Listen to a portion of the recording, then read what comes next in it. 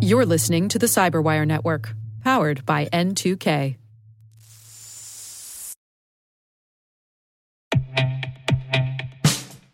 And now, a message from Cyberbit. Mastering cybersecurity is like mastering a sport. You build muscle memory through rigorous practice, then you train as a team to foster cohesion while operating under pressure. Like athletes, cybersecurity professionals thrive on hands-on simulation. But traditional courses, certifications, and open-source labs won't build you a winning team. You need Cyberbit. Cyberbit offers a hyper-realistic simulation environment for your SOC, IR, and C-suite to refine your skills, all using the market-leading SIMs, EDRs, firewalls, and WAFs they use every day. Cyberbit is offering Cyberwire listeners a free live-fire exercise. Sign up your team now at cyberbit.com/cyberwire.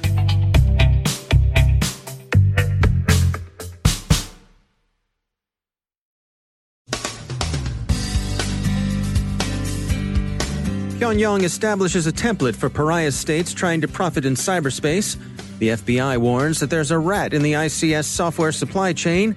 The U.S. has a new counterintelligence strategy, and cyber figures in it prominently. Likud's exposure of Israeli voter data may benefit opposition intelligence services. We've got notes on the Equifax breach indictments. As New Hampshire votes in its primaries, CISA warns everybody not to get impatient. In Iowa, they're still counting.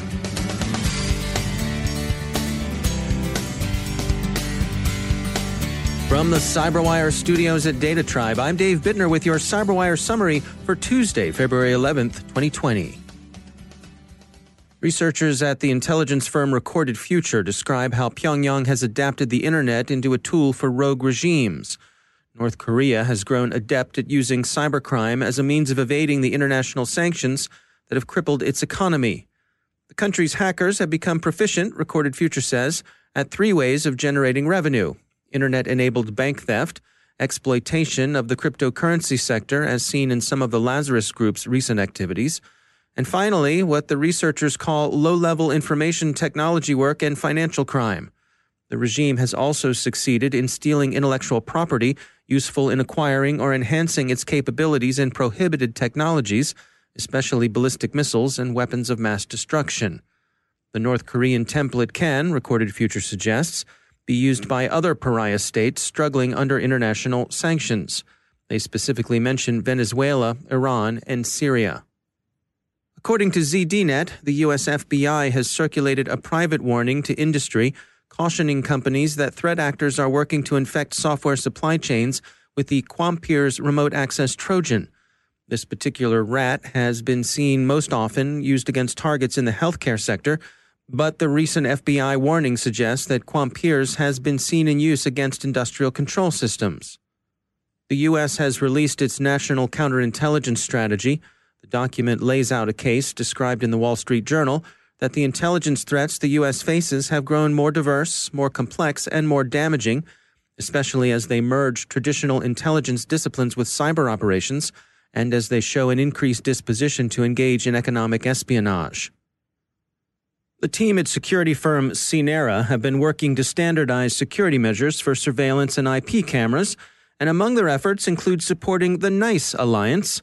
NICE stands for Network of Intelligent Camera Ecosystem, and they've recently released details of a framework for IP camera security.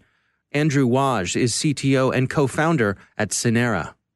There are a number of issues with intelligent cameras, and obviously one of the most important is the issues of security and privacy from both the developer perspective and for the end user or end customer. But security and privacy was a very important part of how we approached the problem. It was, in fact, the first thing we actually addressed in developing the standard. Now, one of the things that you're doing here is sort of flipping the script when it comes to where in the chain images are processed, and that sort of has a cascading effect on things like privacy. Can you give us an overview of what's going on there?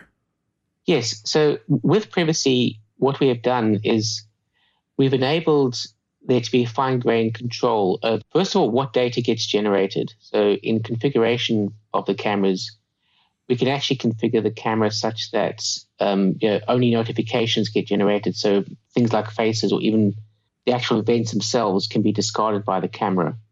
And then also enabling the end user to determine which types of data gets generated and which applications can access that data. So we actually enable some data to be accessible to some applications and other data to be accessible to other applications or not accessible at all. Can you give us a real-world example of an application of that?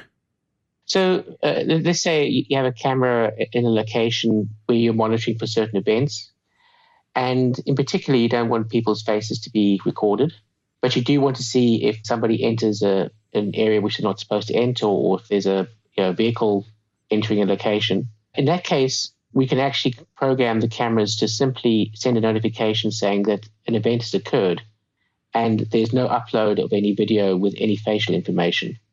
And so I suppose the notion is that this plays well into the types of regulations that we expect to see coming when it comes to privacy and maintaining data and so on. Yes. So, we have this notion of what we call zero image surveillance, where you can actually make sure that sensitive data is never distributed. And I think there are a lot of applications where this is going to be very important, particularly with facial recognition. And being able to avoid capturing faces in certain applications is going to be really crucial, not just from an end user's privacy perspective, but also from a regulatory perspective as well. And how do you envision a broad deployment of this sort of thing? Is this a framework that is going to be widely available, or are you keeping some exclusivity to it, or do you have partners lined up? Yeah, we're working with typically larger enterprises or carriers who want to deploy cameras quite widely. So, for example, in smart cities, where you'd have a lot of cameras within an urban environment. So we're typically working with enterprises and larger organizations who want to deploy large numbers of cameras.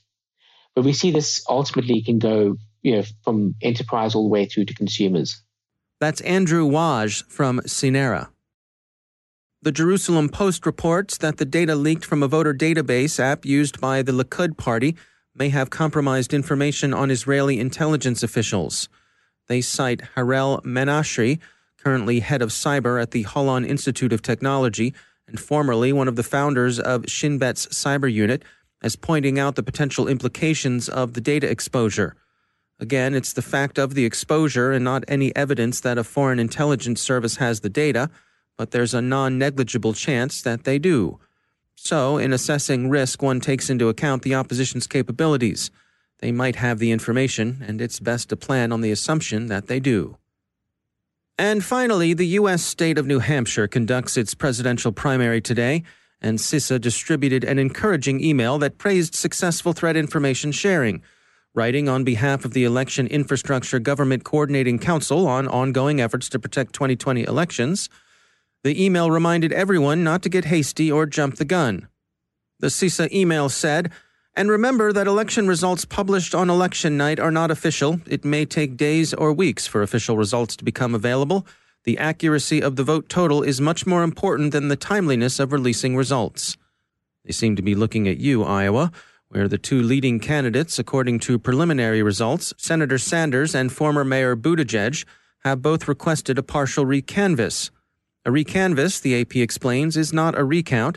Rather, it's a check of results against the paper records in the precincts and would not involve checking the math, addition, basically, recorded on those paper records. After a recanvass is complete, then a candidate may ask for a recount in which presumably math errors might be identified and corrected.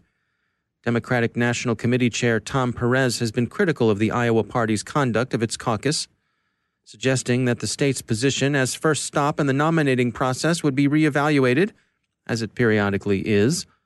Iowa Party leader Troy Price has reminded Mr. Perez that it's up to the state party and not the DNC to decide whether to recanvass. Price told WHO-TV, "We've got a job to do, and that is to finish up this process. There is a time to assign blame, but I will tell you the DNC has been a partner in this process, up to and including caucus night." Part of the post-mortem will surely be a look at how Shadow Incorporated's ill-starred Iowa Reporter app was developed and deployed.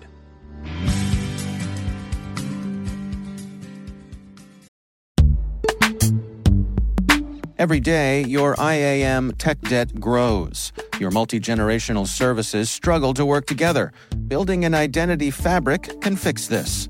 It makes all your identity tooling stronger and allows you to connect any app to any service you want to use, with zero coding, zero maintenance, and zero app downtime. Strata's identity orchestration platform separates the identity logic from your applications, so you can optimize existing IAM tools and manage them in a single control plane. Now, every vendor, standard, and architecture work together.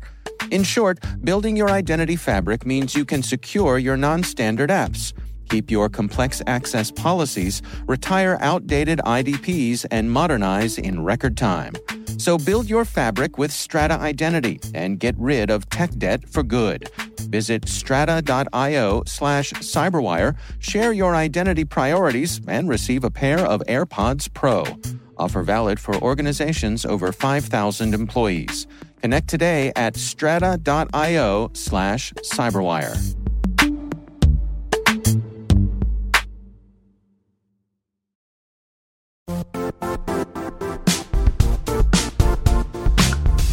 The IT world used to be simpler.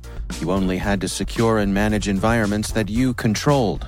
Then came new technologies and new ways to work. Now, employees, apps, and networks are everywhere. This means poor visibility, security gaps, and added risk. That's why Cloudflare created the first-ever connectivity cloud. Visit cloudflare.com to protect your business everywhere you do business.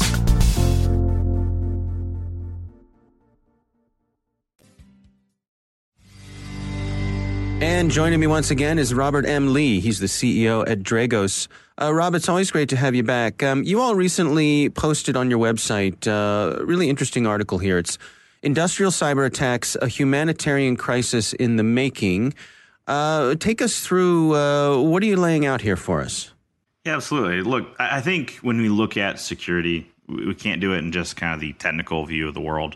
It is important to understand where we fall in things like international humanitarian law or law of armed conflict, or just kind of how countries around the world are viewing these things, especially in industrial security, where you're talking about electric grids and oil refineries and manufacturing and similar, like national infrastructure. Long story short, we've been trying to support. I don't think we can take a ton of credit, so I just want to say we're supporting them. Like they're the ones doing all the work, but we're supporting the Red Cross as it thinks through some of these challenges and where cyber attacks really fall. And I think that one of the challenges for the Red Cross has always been that when we talk about cyber attacks, it can mean anything, and we'll call something a cyber attack when it's a exposed, AWS container or phishing email. And so that it's hard to deal with. But for them to get their mind around industrial control system attacks, that's much easier to go, you can turn off the power and that would relate to hospitals, and there could be attacks that aren't actually completely legal based on how they're conducted against civilian targets. And it's much more obtainable for them and something that we can all put a line in the sand. So what it really came down to is we shared our insights that we're seeing dealing with the threats and understanding how these threats are evolving just based off the data that we have, not trying to get too predictive here, and understanding what that could mean in the future so that the Red Cross and other international organizations can try to get a little ahead of it. One of those takeaways is that the industrial control system attacks usually are very specific in nature. If I design an attack on a safety system in a petrochemical environment, that's not going to scale very well. But as we have this kind of digital transformation in our industry, as we're becoming more like each other, more homogeneous in nature of infrastructure, and as these threats are exposing more and more blueprints of how to do these attacks, the tradecraft or the TTPs or the methods to which they do the attacks, more so than malware exploits, we're kind of hitting this convergence at the scalability of attacks, and we could start to see in the future more commoditized attacks and adversaries who aren't sophisticated state actors, even though those aren't always all that sophisticated or mature or responsible. But we could definitely see more criminal actors and similar, which would really escalate this to an unsafe place for the international community. Well, and also, I mean, what comes to mind for me is something like NotPetya, where something kind of, escapes and causes damage beyond what perhaps its original intentions were set out to be. Absolutely. And there were, I think a couple companies got pulled in the spotlight on that, but there were, we have an incident response statement. Like, we got called into a lot more than was public. And we're talking about a significant number of companies who lost tens to hundreds of millions in dollars based off of this attack. And again, not the public ones, which raises a lot of questions as well. But that was off of just the fact that we had more IT systems in industrial control. We had more operations technology than before. And one of the common themes when we were talking to executives or presenting to their boards or similar was that a lot of the folks thought these were segmented off plants or thought that this risk didn't exist. This is one of the things you always hear me talking about, where like the enterprise security strategy can't be copy and pasted into the industrial environment. Like, we need to think about an industrial security strategy.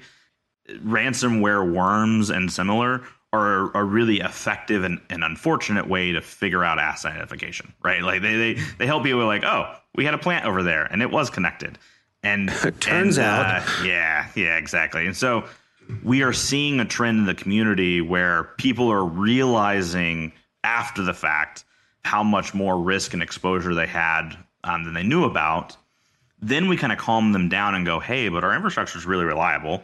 Our engineers and operators have done an amazing job over the year, and no, the power grid isn't just going to go out overnight because there's not even just one power grid. But at the same time, we kind of want to lean into it and go, yeah, but based on what we're seeing in the threats, this is going to get ugly. It's not freak out now. It's, hey, within like a 5 to 10 year kind of period, things are going to get really, really heated. And let's just get ahead of the problem and make sure that we can at least make it safer for people to be in this world and at a very minimum tie cybersecurity to safety on the industrial side. How much are nations around the world on board with this idea of keeping these things off the table, of They're all completely on board with the idea of everybody but them keeping that off the table. There's like no state. I mean, I don't know, maybe the Vatican comes up with it or something, but there's like no state that's like, hey, let's deny capabilities to everybody. Every state is, let's deny capabilities to everybody but us. And that has always been the problem. And there's all sorts of, political theories you can get into there. And the reality is, without dragging things into the light and holding people accountable, it's just not going to work. But I mean, is that a peculiarity of cyber? Because I don't think you find that around the world, people saying everyone should be able to bomb civilian hospitals except for us. Well, I think there's an accountability and a tangible nature to things like bombing. My background being in the U.S. Intelligence community, and I love the U.S. intelligence. You coming deep enough, red, white, and blue is probably there. But even there, like really stupid, sickening choices would get made or get suggested at least. I always remember hearing the U.S. say, we will never attack civilian infrastructure. Then you go, cool, what do you consider civilian infrastructure? Like, well, actually...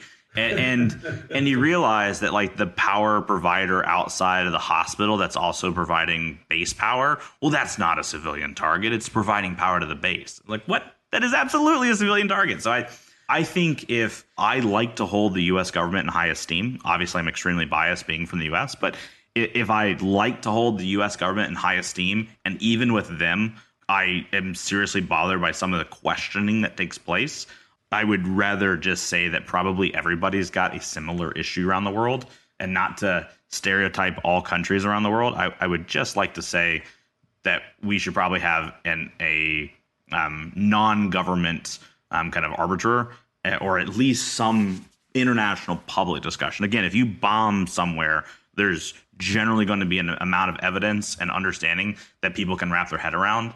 If you do a cyber attack, even when we know, yeah, Russia broke into the DNC, it was like, well, did they? Maybe the servers in Ukraine. It's like, oh my God. All right. And we need, and I'm not advocating like the answer is attribution. Actually, the answer isn't necessarily attribution. The answer in many ways is having some level of laws, but not only laws, but norms. And then beyond the norms, some level of precedent of actually enforcing those norms. I mean, you and I talked years ago when I said, hey, this 2015 Ukraine attack thing, not one government official has come out at a senior government level anywhere in the world and actually publicly condemned this attack, regardless of who did it.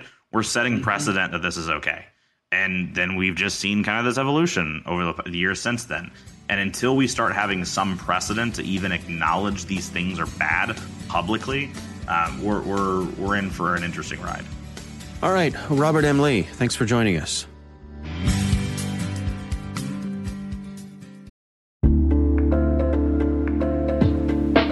Are lengthy security reviews pulling attention away from your security program?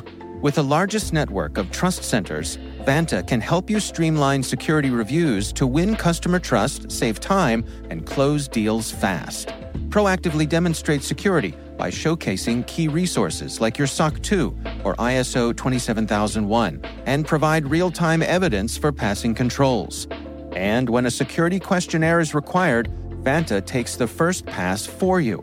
Visit vanta.com/cyber to take a self-serve tour. That's vanta.com/cyber.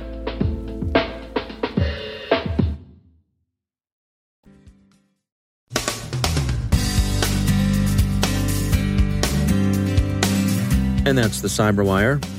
For links to all of today's stories, check out our daily briefing at thecyberwire.com. And for professionals and cybersecurity leaders who want to stay abreast of this rapidly evolving field, sign up for Cyberwire Pro. It'll save you time and keep you informed. Listen for us on your Alexa smart speaker, too. The Cyberwire podcast is proudly produced in Maryland out of the startup studios of Data Tribe, where they're co-building the next generation of cybersecurity teams and technologies. Our amazing Cyberwire team is Elliot Peltzman, Puru Prakash, Stefan Vaziri, Kelsey Bond, Tim Nodar, Joe Kerrigan, Carol Terrio, Ben Yellen, Nick Valecki, Gina Johnson, Bennett Moe, Chris Russell, John Petrick, Jennifer Iben, Rick Howard, Peter Kilpie, and I'm Dave Bittner. Thanks for listening. We'll see you back here tomorrow.